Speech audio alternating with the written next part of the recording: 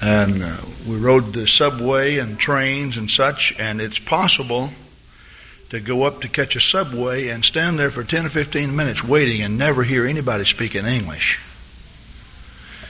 And then, of course, when they do speak in English, it's hard for me to understand what they're saying.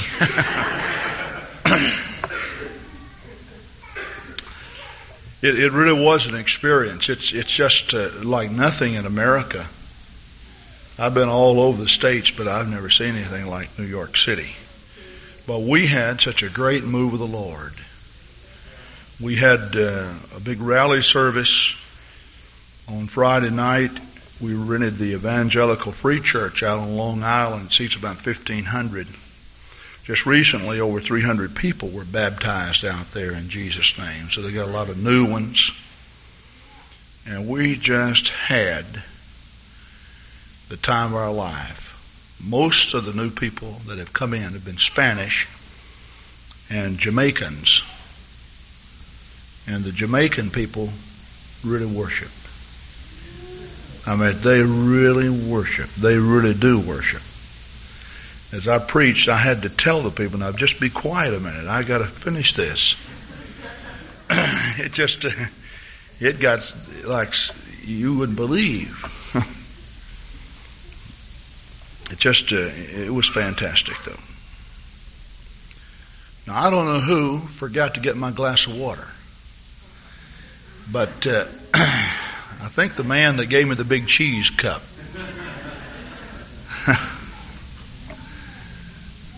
My throat is sore.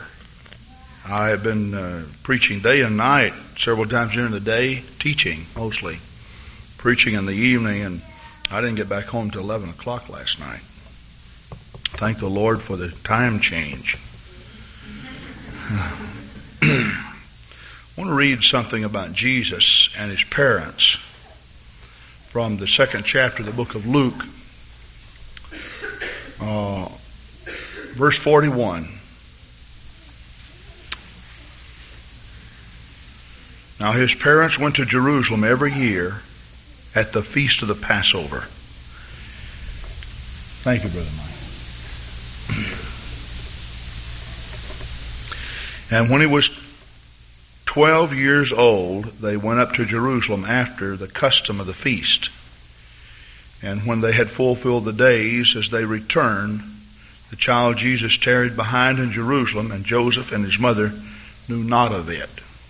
Evidently what's taking place here is that they were traveling with a group of people. And for some mysterious reason, Jesus was just overlooked. He was left behind.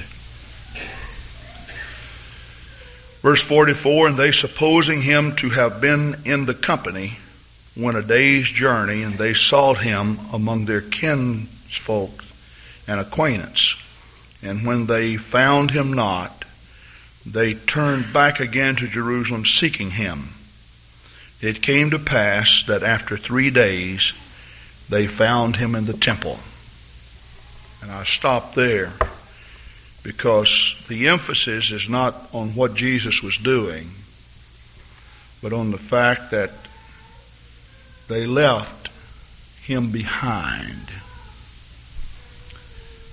And the reason why that they left him behind is because they just supposed that Jesus would leave with them and go with them on their journey. And I think that this particular scripture fits a lot of people's thinking, that when they journey down life's road, they make so many suppositions in the area of their relationship with God. They just kind of assume. To suppose, it simply means that you make an assumption. Now, this assumption could be correct. However, in this case, it was incorrect, and it can be incorrect, as well as true in many cases. There are a lot of people that think that Jesus is with them, and he indeed is not with them. Now, to clarify that point, the Lord is near all of us because the Spirit of God is responsible for all of us living and breathing and moving. We could not live or breathe or move or have our being if God was not with us. But I'm talking about a personal relationship where God is with you. See, when salvation comes to us, the promise is given, "Lo, I am with you always, even to the end of the world." The Holy Ghost, which is the Comforter, promised to go alongside of us and grant to us the comfort and the assistance that we need as we walk down life's road. But we do know that even though God grants life, that when it comes to His personal relationship with people in the area of salvation, that it is possible for people to make an assumption that God is just going to go with them and be with them regardless of what they do, regardless of what their behavior is. And God does not go with them. Now, there are a lot of people that have a question about whether they're actually saved or not. This is a big, big question in people's lives. I have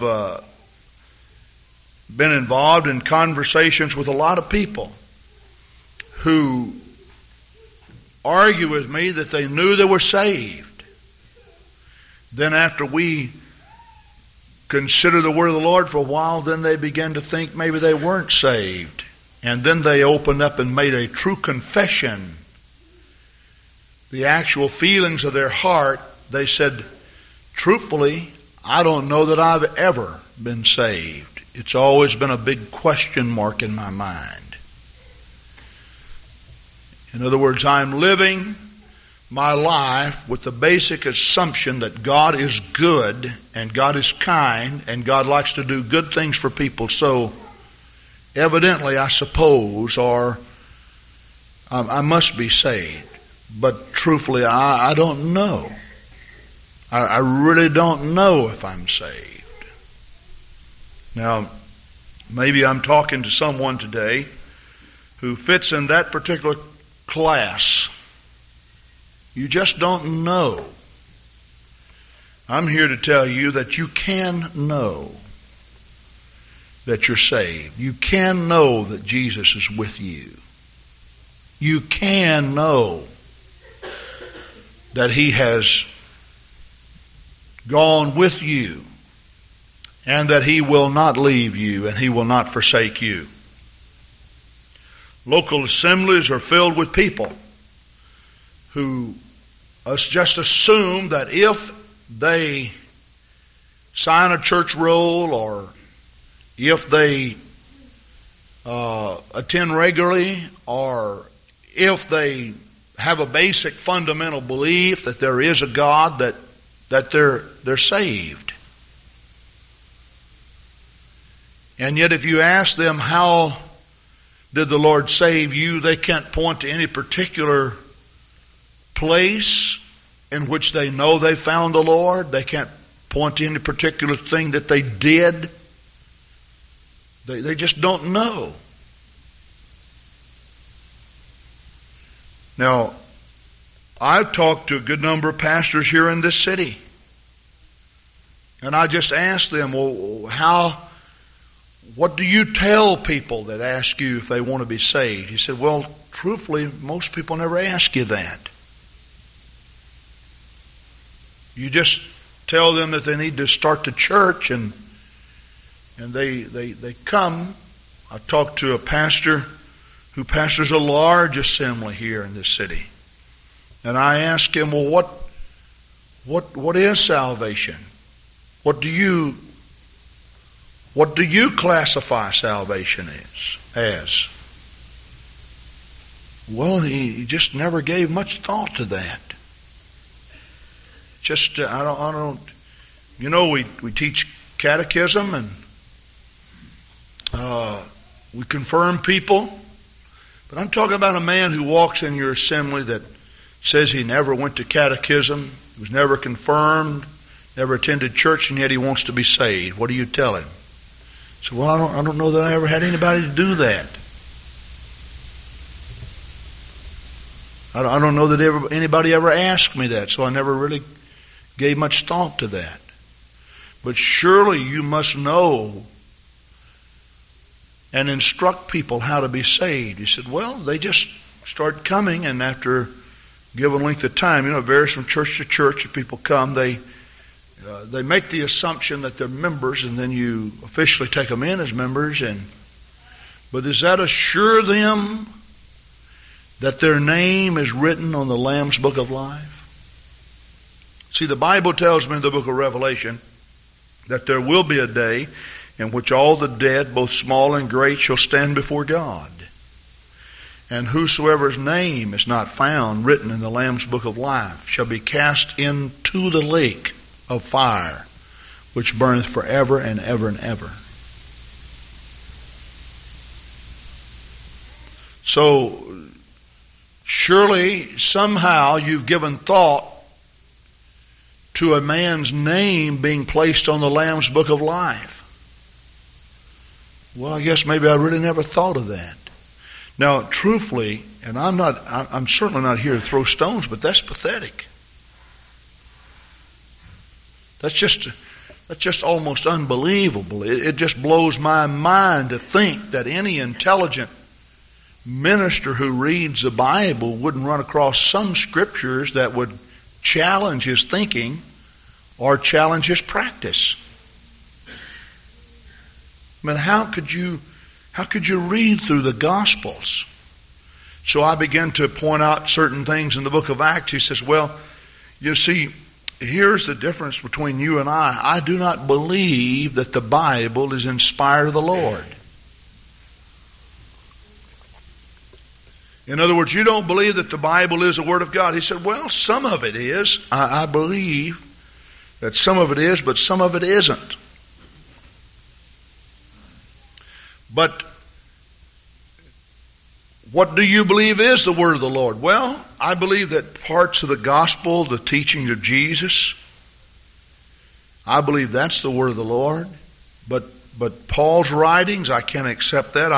I believe the book of Acts is a history book, and I'm not for sure that the history was recorded accurately.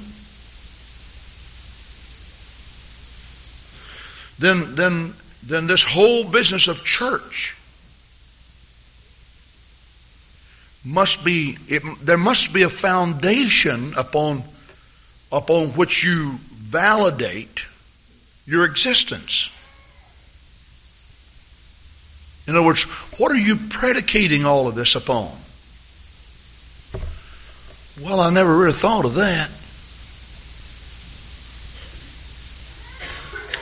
Now, you can look into a lot of non-Christian religions, and all of them have a basic foundation upon which they validate what they're doing. The Muslims, the Buddhists, all of these, they have a foundation upon which they build, and that is the validity of that movement.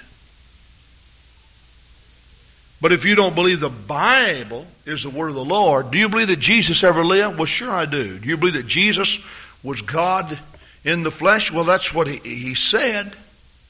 What do you take it out? Out of the Bible, but you don't believe the Bible is inspired. Well, parts of it I do. But what causes you to believe that certain parts are right and certain parts are wrong? Well, I don't know. In other words, you just take what you want and you leave what you don't want. Well, I guess that's it. Well then, sir, don't come crying on our doorstep because we got somebody from your congregation.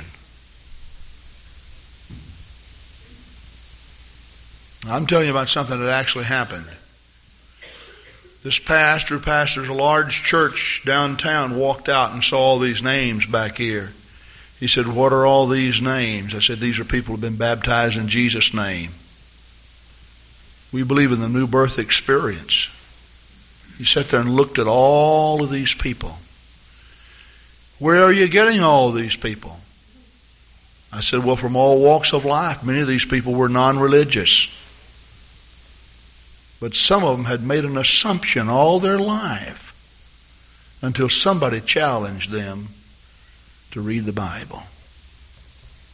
Now, Jesus says in the book of John, the 6th chapter, he said, "Search the Scriptures, for in them you think ye have eternal life, for they are they which testify of me." And so we challenge people to search the Scripture, to read the Bible. Because one of the most miserable feelings that you can have is doubt. Because doubt fosters fear, and the Bible says fear hath torments. And if you want to see a miserable person, you find a person who doubts what he's doing. You come to church and you don't really know that it's right. You become miserable. Even a Christian who starts backsliding, when he begins to doubt his experience or his relationship with God, he becomes extremely miserable. He's dissatisfied and he's miserable. But this is not only true in the religious structure, this is also true in anything you're involved in. If you work on a job, you become dissatisfied with the job. You begin to doubt whether that is the vocation for you. You are literally miserable until you make up your mind as to what you want to do. And any time that you are in a quandary about anything, you're miserable. Now, let me just point out something here, though, that's very, very important. Anytime you make a decision, whether it be right or wrong, if that decision comes out of frustration and out of misery, you will automatically feel good about it, whether it's a right decision or not. Because you momentarily remove pressure from you.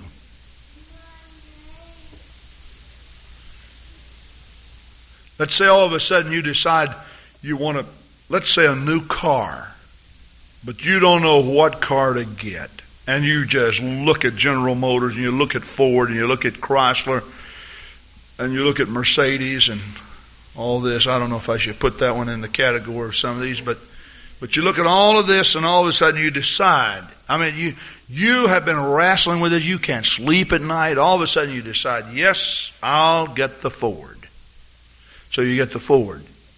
Now, once you sign your name on the dotted line, put the money up front, you're going to feel good about it, whether you made the right decision or not.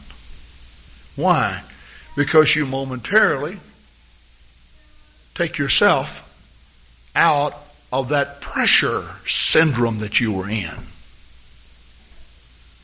This is the reason why that some people, they get stirred up religiously speaking, all of a sudden they go into a church where that church believes and teaches the Bible or not, because they had this great big problem in their mind about whether they were right or wrong with God.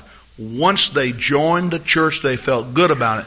Now, the problem is that the misery returns when you begin to suffer from the consequences of a bad decision. After a while, you become dissatisfied again. The misery returns. I think all of you know what I'm talking about. And you understand because you have made decisions. But you see, the important thing is that when you make a decision to live for God, you've got to understand that there is a tempter, the devil, that's in the world. And the devil will come by occasionally and tempt you and challenge your thinking. Now, when you have built your relationship with God according to the Scripture, you always have the Scripture to refer to. Now let's just take for an example, let's say that you go buy some commodity on the open market, and let's say that you have to assemble this thing. It comes disassembled, so you have to assemble it. And you get it all together, and you get all the little integral parts together, but it doesn't, something malfunctions. It's not quite the way that it ought to be. It doesn't satisfy, in which it doesn't meet your expectations.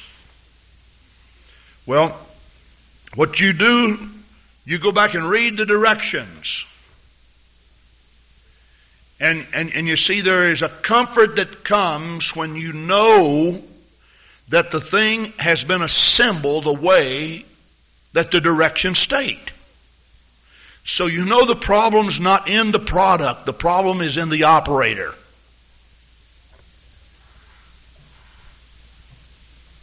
And this happens a lot, even in the truth. See, people become dissatisfied sometime with God because of their relationship with God, and the devil comes by and tempts them. You see, you can go back and look in the book, and you know then that if a problem has occurred, it's not in the product that you received, it's in the operator. In other words, God Himself moves in and through you. And the problem's not in God, then the problem's in you. You follow what I'm saying? Now, this business of assuming that you're saved is very, very dangerous. Now, let me tell you the reason why that it's dangerous. If you will turn with me to Mark the 8th chapter, we'll just take a look at the teachings of Jesus. Mark the 8th chapter, verse 34, and when He had called the people unto Him with His disciples also, He said unto them, whosoever will come after me, let him deny himself, take up his cross, and follow me. Oh, listen to me. If you've ever heard me say anything, there is nothing in the world that would destroy you more than selfishness. And this is the reason why that religion is Christianity is the only religion in the world that teaches total self-denial. Now, when I say self-denial, that is denying of oneself. In other words, you reach the point in which you realize, I cannot become my own redeemer. I am not good enough to be saved. My life is where it is simply because I have tried separate and apart from God. And Christianity teaches a total submission and giving up of every earthly commodity. Now, that doesn't mean that God strips you and robs you and you have nothing the rest of your life. Quite the contrary. When you transfer all of your earthly goods into the hands of God, God allows you to become a steward, and you can operate your life with more luxury and ease than you have in the past. I really believe that. I really believe that. Verse 35, for whosoever will save his life shall lose it, but whosoever shall lose his life for my sake in the gospel, the same shall save it. For what shall it profit a man if he shall gain the whole world and lose his own soul? Now, I made reference about being in New York City, and I'm here to tell you, I have never seen a place like that. There are so many things that just just say big, big, big bucks. The World Trade Center, the Twin Towers, the garden, the court area. You walk out there and you can't believe. You say, my, all of this glass and stainless steel and millions and billions of dollars. Unbelievable. Where did people get so much money?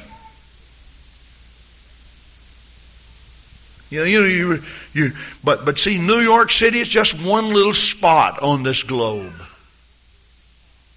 There are many cities, fascinating cities that denote wealth and prosperity. Tokyo, Japan is one of the most prosperous cities in the world. A very modern city where billions and billions and billions and billions and billions of dollars are spent. But Jesus said, if you became so wealthy that you owned it all, I mean, if you held a monopoly and all of earth's wealth was in your hands, he said, what have you profited? If you lose your soul. See, what he's really saying is there is no way that you can put a price tag on your soul. What is your soul? According to 1 Thessalonians, the 5th chapter, verse 23, man is made up of body, soul, and spirit. 2/3 of man is inward and 1/3 is outward. Paul puts it this way. He said, though the outer man perish, in other words, the flesh. Now you know that there's more to you than just flesh. We talked about this last Sunday. You know there's more to you. Have you ever been walking down the street and without hearing a word, a sound, or anything, all of a sudden you sense that somebody was behind you? Have you ever been maybe in your house and you walk through and you sense that somebody was at the door even though you didn't hear the knock and you didn't hear the doorbell? And you see, because man is more than just flesh. And when you lay your body down on this earth and it's buried, you're going to continue to live someplace. So the flesh is the house, the tabernacle. It's the dwelling of the true you that will live forever and ever and ever and ever and ever. It's going to do that.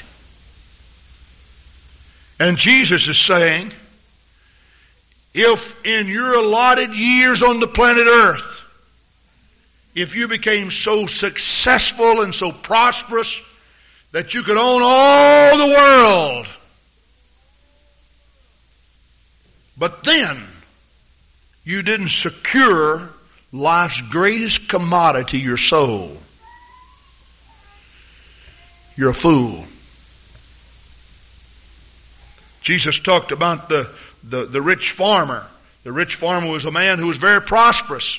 He built barns and bigger barns and brought in crops. And then all of a sudden, he decided he'd lean back and take ease. He said, soul, take thine ease. Eat, drink, and be merry. But the Lord spoke to him and said, thy fool. In other words, he only looked at the external. If wealth would bring happiness, America would be laughing its ribs out.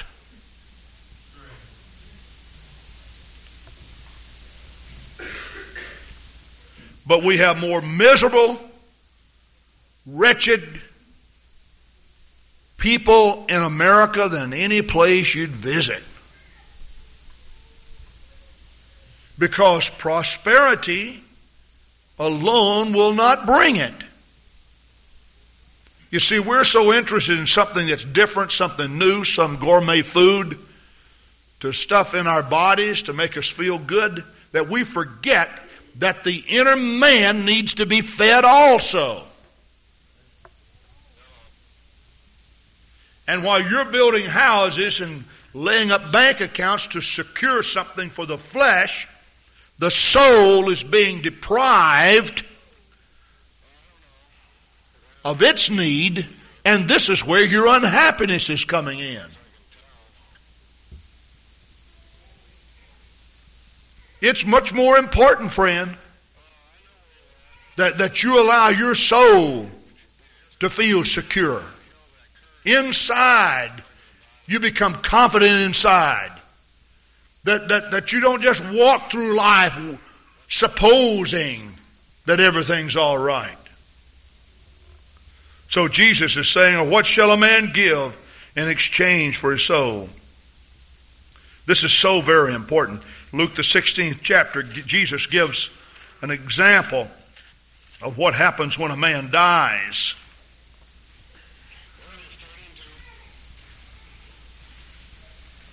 Luke the 16th chapter, verse 19. There was a certain rich man which was clothed in purple and fine linen and fared sumptuously every day. There was a certain beggar named Lazarus which was laid at his gate full of sores, and desiring to be fed with the crumbs which fell from the rich man's table. Moreover, the dogs came and licked his sores.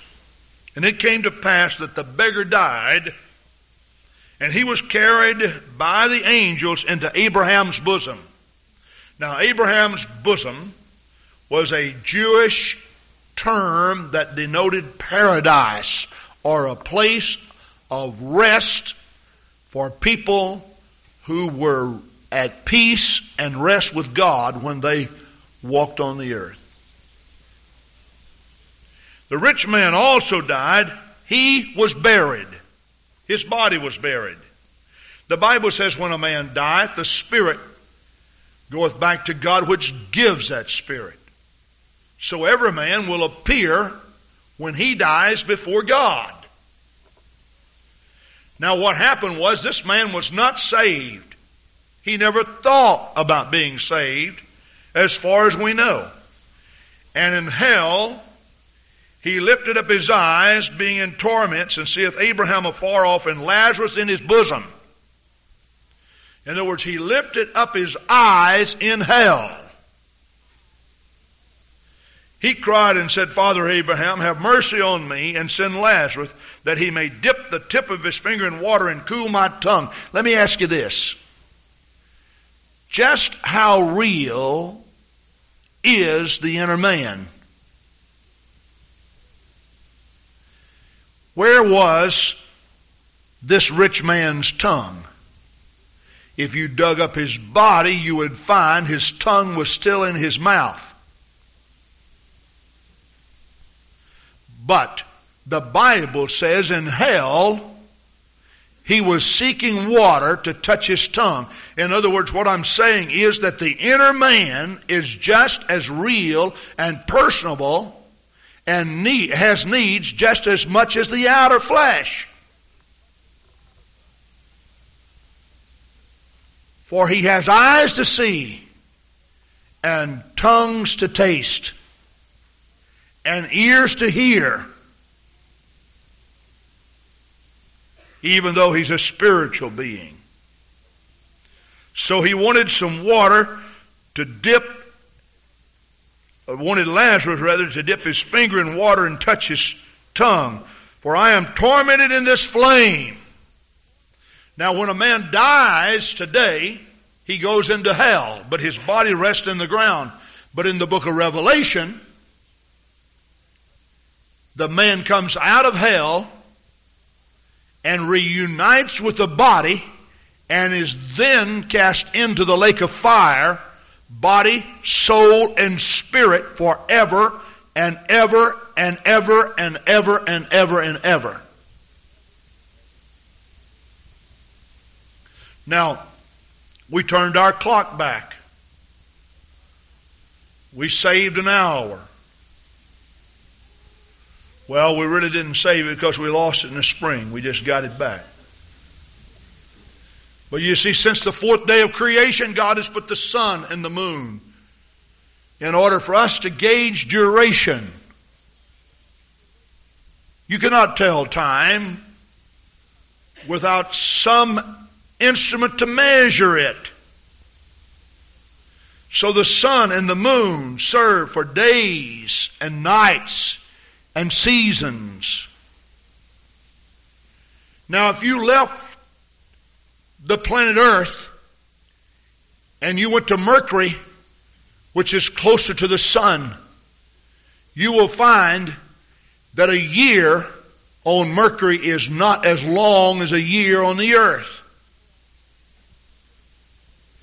And the reason why is because the rotation, it's closer in, the circumference is less, and the day and night's less.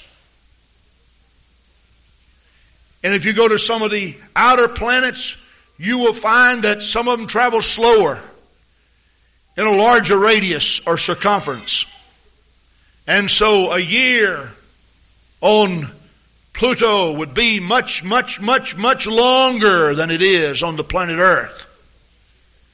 But if we all lived out there, we'd still have the sun and the moon to measure duration. But you will notice when eternity rolls around that God takes humanity away from the planet Earth, and some are cast into the lake of fire, away from all sources of light. The Bible calls it outer darkness, where there's weeping and wailing and gnashing of teeth. And there is absolutely no way in which duration can be measured. It's like God just allows people who doesn't want Him and doesn't want to take advantage of Him and doesn't want eternal life, and they like sin and they like iniquity. God allows them to go their way, so they never see a sun up, and they never see a sun down, and the moon never shines so romantically in the splendor of the night. And there's nothing but weeping and wailing and gnashing of teeth and no way to measure duration. And so consequently the night never ends. Never ends. And if you will take a look at the holy city, the other place, the paradise that God has prepared for His people, the Bible says in the book of Revelation, in the midst of the city there is no light, or that means there is no sun.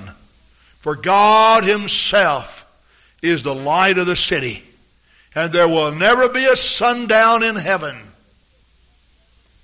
Praise God. So God takes His people also and removes them to a place in which time cannot be measured, because there'll be no sun and there'll be no moon. And so it's all daylight forever and ever and ever and ever, never ending, because there's nothing to stop it, because there's always a God to serve as the light. Praise God, praise God. And your existence on the planet Earth, according to the Scripture, is designed for one purpose, and that is to decide and make preparations for eternity and where you want to go. How long you live on the planet Earth? Some 30, some 40, some 50, some 60, some 70. But that's just a little while compared to eternity.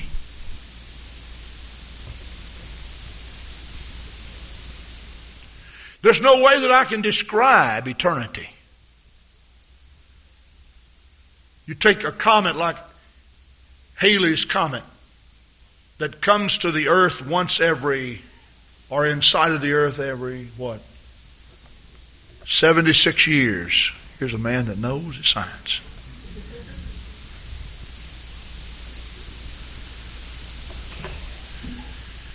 And it just travels in outer space.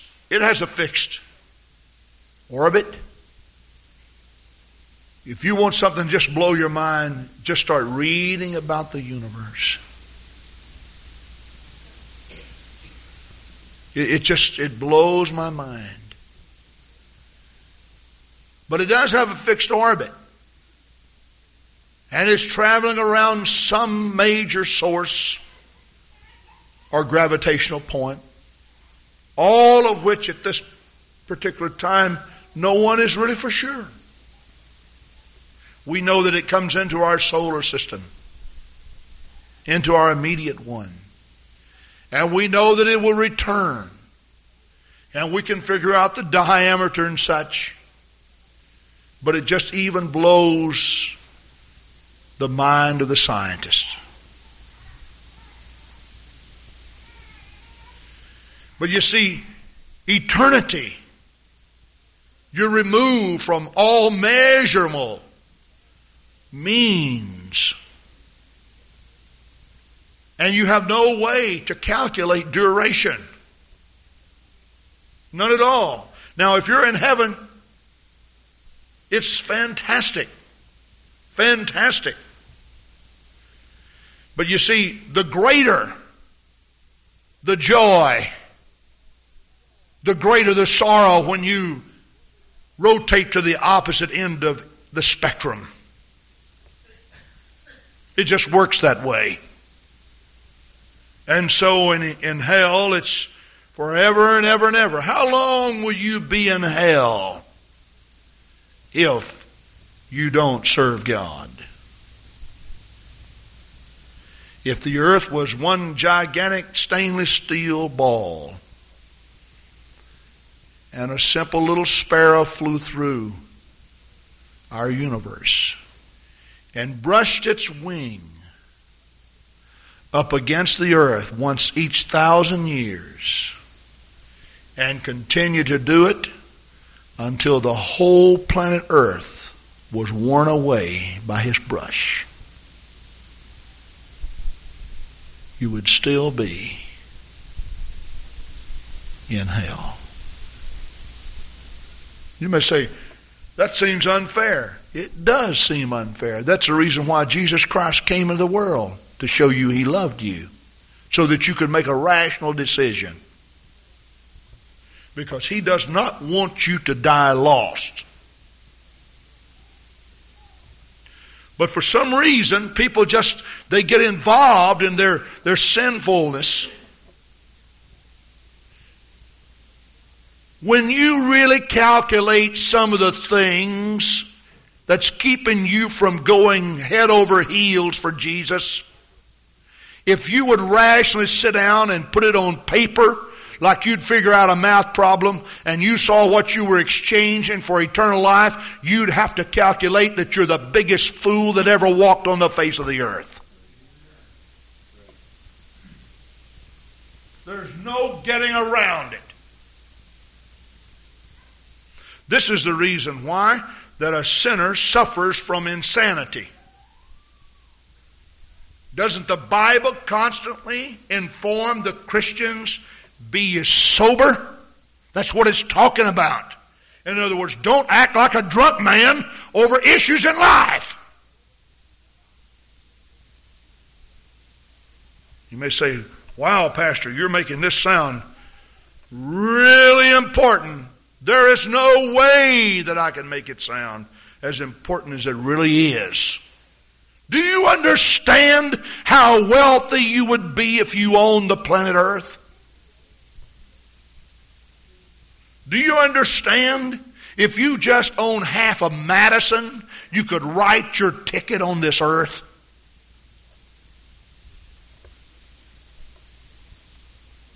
But what if you own the whole world? But Jesus said, then lose your soul. He said, what have you profited? Nothing. Nothing. Absolutely nothing.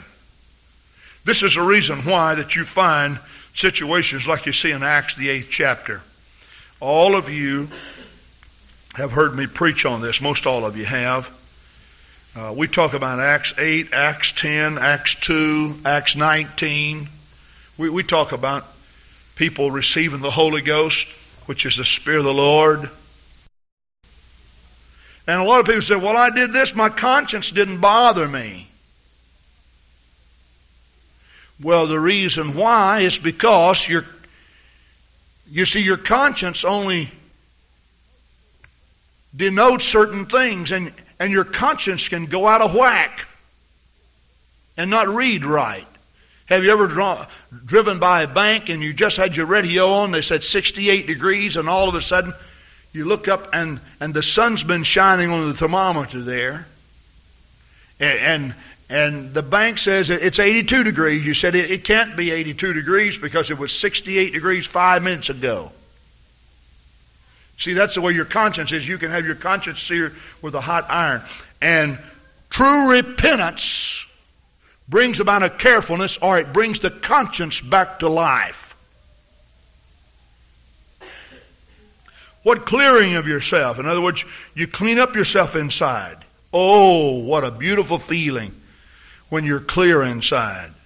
What indignation? Indignation is righteous anger. You don't hate sinners, but you hate sin. What fear? In other words, there is a respect and a fear for God and God's house and the principles of God that's built up inside of you when you repent. What vehement desire? There is a hunger. Jesus said, he that hungereth and thirsteth after righteousness shall be filled. What zeal? In other words, you become very zealous for the things of God. What revenge? In other words, you want to become a devil chaser instead of having the devil chase you. Now, some people interpret that because that's such a good experience to be salvation. This is what happened when they repented in Acts the 8th chapter. And they did not interpret it for salvation, but they experienced it. There was great joy in the city. And there was a certain man called Simon, which before time in the same city used sorcery, and bewitched the people of Samaria, giving out that himself was some great one, to whom they all gave heed, from the least to the greatest, saying that this man is the great power of God. And to him they had regard, because that of long time he had bewitched them with sorceries. And when they believed Philip preaching the things concerning the kingdom of God and the name of Jesus Christ, they were baptized, both men and women. Now Peter, when he preached on the day of Pentecost, when they asked him what they ought to do, he said, repent, be baptized in the name of Jesus Christ, and be filled with the gift of the Holy Ghost. Now these people had already repented. Did they have an experience with God? Listen, there was great joy when they repented. And you see what happens in a lot of churches, because people come in and they feel very, very sorry over the fact that they have not given their life to God. They do ask God to forgive them, and some of them truly repent. And they feel good about it. But because that the whole truth is not taught in many religious sects, then what happens? Because that these religious sects do not teach the full truth, then the people are not led to anything deeper than just that experience. So they say, well, I felt so good, I must be saved. Must be saved.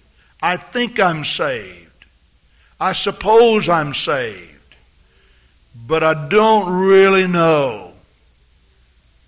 Well, you see, Philip went ahead and baptized these people. But if you notice what happens, the Bible tells us in verse 15, who when they were come down, speaking of Peter and John, for they heard that these people had been baptized, they came down there to do something. The Bible says in verse 16, for yet he was fallen upon none of them, only they were baptized in the name of the Lord Jesus. In other words, these people were baptized, but they had not received the Holy Ghost. Now the apostles were so careful in this area They were not going to make an assumption on anything as great as a man's soul. You see, there were multitudes of people in Samaria, but if you single them out, every single soul, from the least to the greatest, as far as the man evaluated man, from the least to the greatest, every single soul was more important than the whole wide world to the apostles.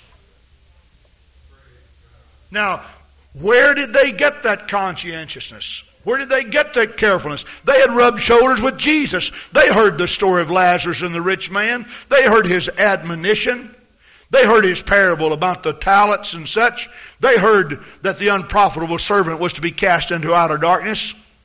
They heard all of that. They heard the prophecy concerning the last days. They knew that hell was prepared for the devil and his angels. And if you make the wrong decision and you want to live for the devil, you can go with the devil. And they were not going to make an assumption that people, just because they were leaping and shouting and praising the Lord, that they were saved. We're going to do that. And so as a result, the Bible says, verse 17, they laid their hands on them and they received the Holy Ghost. How did they know they received the Holy Ghost? When Simon saw that through the laying on the apostles' hands the Holy Ghost was given, he offered them money. Because you see, Jesus had told them to go in Jerusalem and tarry until they themselves were endued with power from on high. In Luke the 24th chapter, Jesus said, behold, I send the promise of my Father upon you, but go ye into the city of Jerusalem and tarry until you be endued with power from on high. Did they go to Jerusalem? Did they go to the upper room? Did they pray? Yes, they did. Ye shall receive power after that the Holy Ghost has come upon you. How did they know they had received the Holy Ghost? Because the Bible says, and when the day of Pentecost was fully come, they were all in one mind and one accord, and suddenly there came from heaven as a sound of a rushing mighty wind, and it filled all the house where they were sitting. And there appeared to them cloven tongues like as a fire, and it sat upon each of them, and they were filled with the Holy Ghost, and began to speak with other tongues as the Spirit gave them the utterance.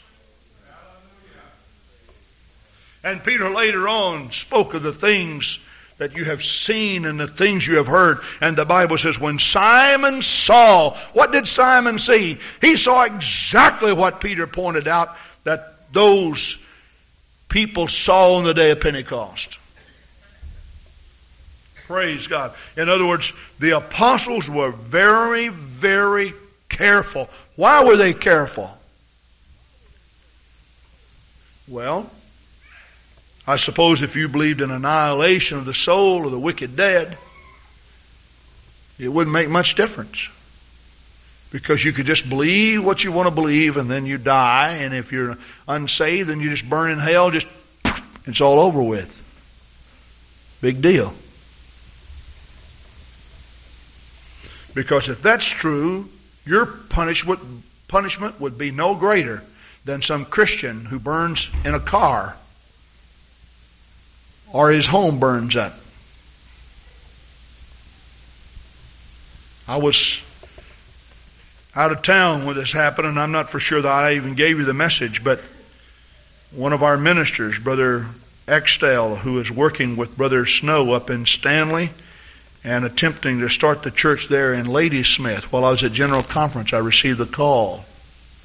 Brother Extell's home caught on fire, and his son was burned alive.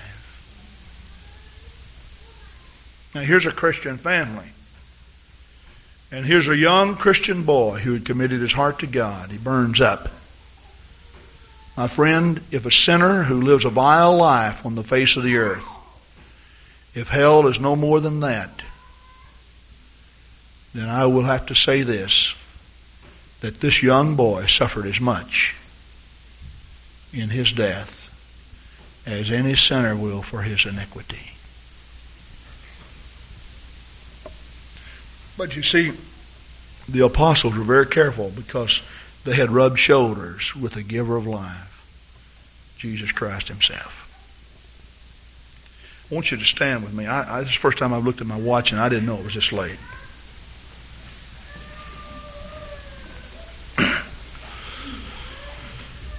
You see, you just can't suppose he's going to be with you, because you can leave him behind. There's no assurance that the Lord's going to go with you unless you have made up your mind to go with him. He said he'd go with you always, even to the end of the world.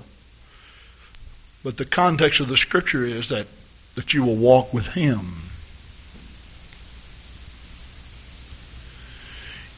And the funny thing is that they traveled one whole day without Jesus, supposing he was there, but when they started to find him, it took them 3 days to find him. And you know, most people who separate themselves from God, just for a short period of time, it usually takes longer to find him than what it did to leave him. Why is that? Look at the parable of the prodigal son. You see, the prodigal son had to come to himself in Luke 15. The prodigal son knew what he had to do.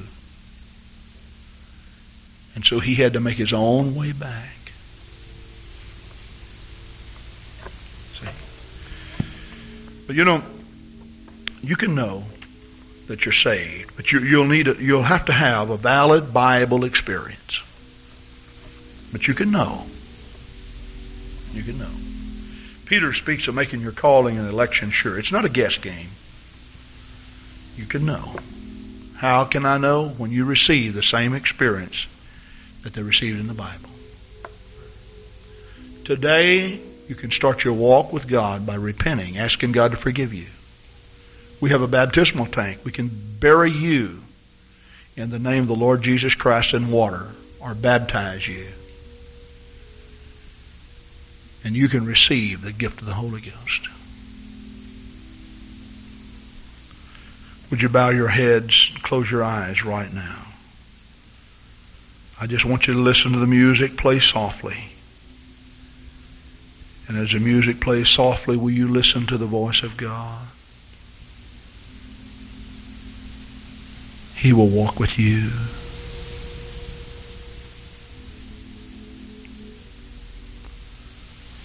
Hallelujah.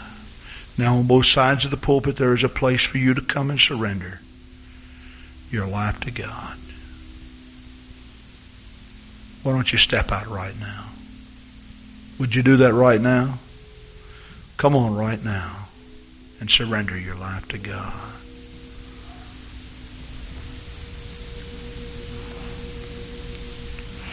Praise God. Step out right now. Come on and surrender.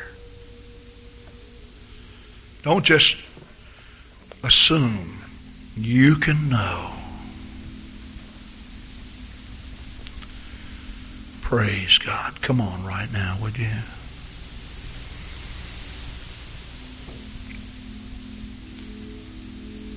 Praise God. So would you turn the mic and sing that chorus? And he walks with me, and he talks. Come on right now. Many people are down here praying.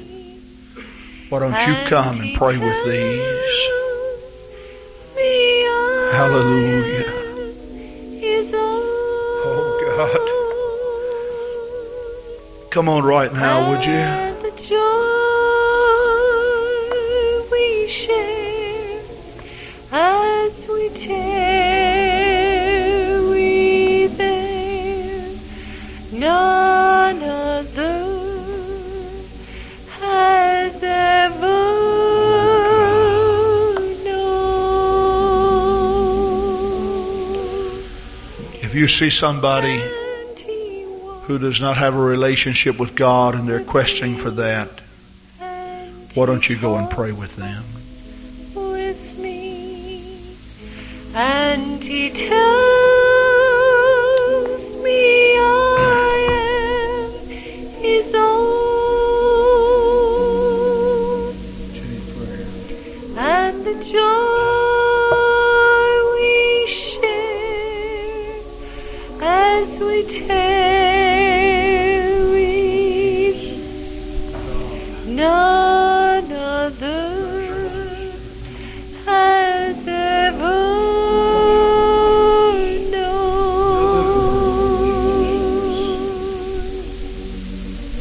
He speaks and the sound of his voice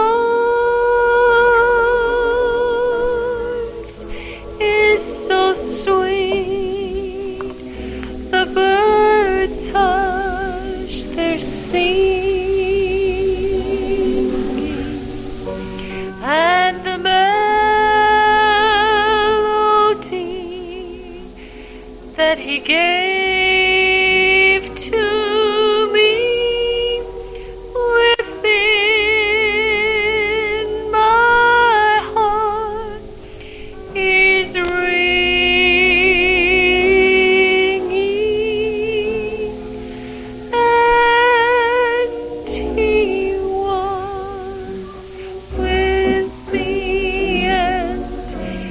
talks with me, and he tells me I am his own, and the joy we share as we tarry there, none other has ever known. And he walks with me, and he talks with me, and he tells me I am his own,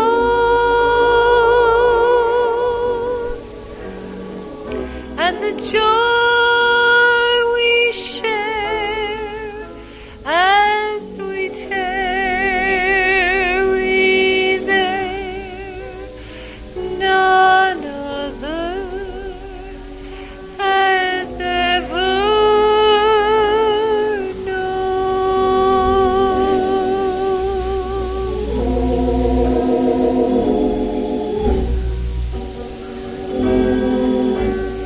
And he talks with me, and he tells me I am his own, and the joy